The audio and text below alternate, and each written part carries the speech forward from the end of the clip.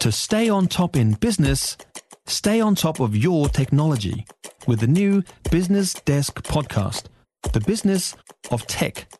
Listen on iHeartRadio or wherever you get your podcasts. Taking the pulse of the city, the capital letter on News Talk ZB. News Talk ZB, Wellington Mornings, capital letter time. New Zealand Herald Wellington's issue reporter is Georgina Campbell, and she joins me live in the studio. I just said when we were off air, I'd like to swap salaries with you. I'm not sure that would work out very well for you, Nick. I'm sure it would. I'm damn sure it would. She's being humble. I'm damn sure I'd say right here, right now, I'd take your salary over mine. Anyway, we're not talking that. We were talking gender gap salaries before, just so you knew what I was asking you about. You've also revealed recently that 1 in 5, that's 20% for those people that are trying to work that out, 1 in 5 inter-island ferries were cancelled in the last year, and a third of the services that did go departed late. Now, this is a government-run department. Call it whatever you want. This is a big organisation, and this is not good enough. Yeah, so this is Kiwi Rail, a state-owned enterprise, and it really has been a horror run for the Interislander in the last year. Trucks have been stranded on either side of the Cook Strait. Holiday plans have been left in disarray. You know, I spoke to one Australian couple who were getting ready to see the South Island for the first time. It was their first overseas trip since COVID, and they had to can the whole thing. Now, there are some good reasons, to be fair to the Interislander and Kiwi Rail, for why it has been such a terrible year for them. Of course, we've had COVID-19, and particularly the outbreak at the beginning of this year, but the big one is the Kaiarahi suffering that totally unexpected catastrophic failure with its gearbox. It took that ferry out for an entire year. So a real juggle to try and get services running, but a lot of Kiwis rely on the Interislander, don't they? You know, for their holiday, for supply chains, freight. So it's the link between the North and South Island, the major link. Yeah. You know, the rail link, freight link, every link. It's essentially an extension of the state highway network, right? And remember all the amazing Kiwi inter-island ads, and it used to be that scenic, you know, all the tourists are all coming back. They want to be part of that, the trip down to South Island on the ferry. The fact that 1 in 5 haven't actually left, and another, what was it, percentage, a third, were arriving or departing late. Yes. I mean, that's just not good enough. And a quarter of arrivals were also late, so that means they didn't leave or arrive within 15 minutes of their scheduled time. And it is by far the worst year in the last 5 years. But I'm happy to report that there is hope on the horizon, because as of last weekend, the Kaiarahi was once again sailing on the Cook Strait, starting with freight only, but moving into passenger services. They'll be back to full capacity by summer. And Kiwi Rail tells me that they're already getting those overseas bookings. So hopefully things will look okay for people's holidays. And looking further ahead, I mean, I've seen the visuals of the new ferry that we're getting. For me, as a long-time Wellingtonian that uses the ferry quite a bit, why have we waited so damn long for a showpiece ferry, a real cool showpiece ferry? How good would that be?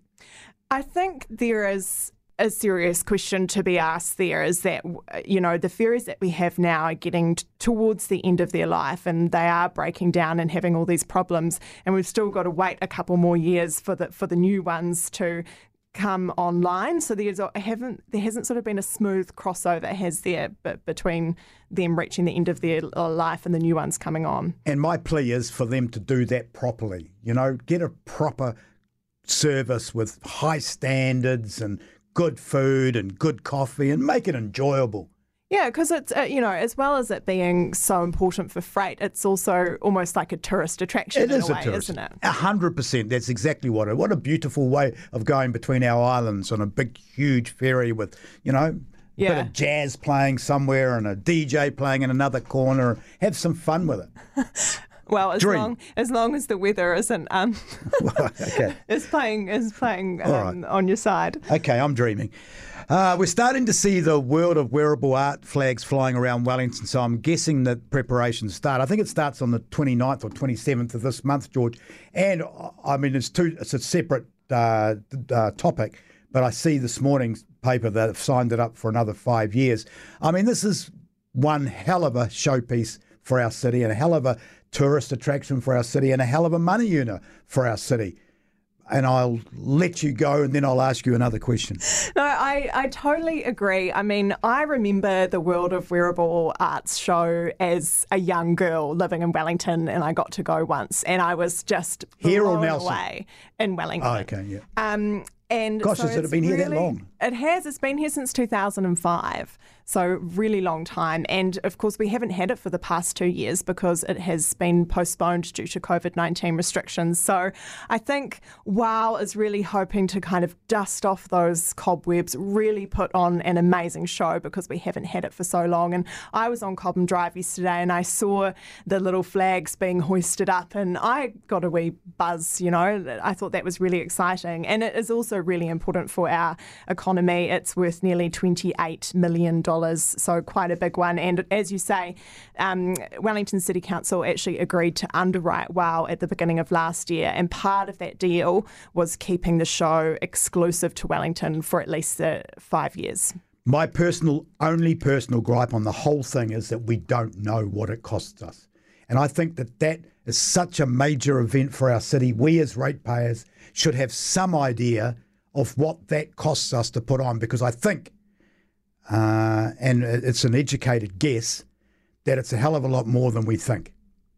Yeah, that's not something that I've looked into. No, it's just something no one's looked into because it's top secret, but it's just something that I'd love to see being being announced at some time so we know what it costs us. You've written this week that Wellington Mayor, or the mayoralty poll, it was a rude awakening. Oh, you haven't used the word. I've used the word rude. You've said awakening. I used the word rude awakening. Okay. Did? Oh, it's all right. I've just, on my notes, I haven't got rude awakening. I think it was a rude awakening for Andy. A rude awakening for me as a Wellingtonian as well. I got a bit of a fright. I didn't think he'd be behind, because everywhere I'm going, people are saying it's Andy Foster or nobody. But so how did this poll? Yeah, it was a fascinating poll. I mean, I was surprised. It blew me away. I think a lot of people were surprised because I suspected that Andy certainly wouldn't be in the lead, but I didn't expect Paul Eagle and Tory Whanau to be so neck and neck. You know, the poll essentially described it as a toss-up. But I think for Andy, you know, his strategy on the campaign trail has been to list all the things his council has achieved. And one of his strengths in the debates is being across the detail. He's always been very good at that, and that comes across well. Like, people are impressed by that. But, you know, did he really think that people would sort of forget the chaos of this term and that listing the achievements would, you know, sort of all would be forgiven? So I think the poll is a rude awakening for Andy Foster. And, like, let's not forget, he had to commission a review of his own council because, in his words, the public's belief in their ability as an elected group to govern was shaken and eroded. You know, that kind of really says it all for me. Yeah. The scary thing for me, and it's a comment that I'm getting from all walks of life, whether it's young people that are working in the CAF, industry, or older people, is that nobody can give us facts like him at any of the debates. Now, you hosted the biggest debate we've had so far. The lack of information, or the lack of the other candidates, Tory or Paul, information is quite scary, because Tim Brown, who's running for council, he's got all the facts and figures in front of him. He went to the CFO and got all that information. Why have the other candidates not sort of got themselves well enough equipped with that?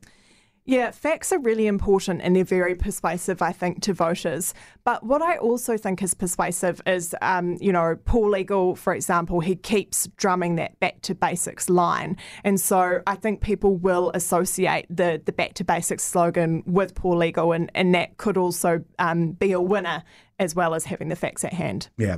Always a pleasure, George. Thanks for coming in. Capital letter is New Zealand Herald Wellington Issues reporter Georgina Campbell.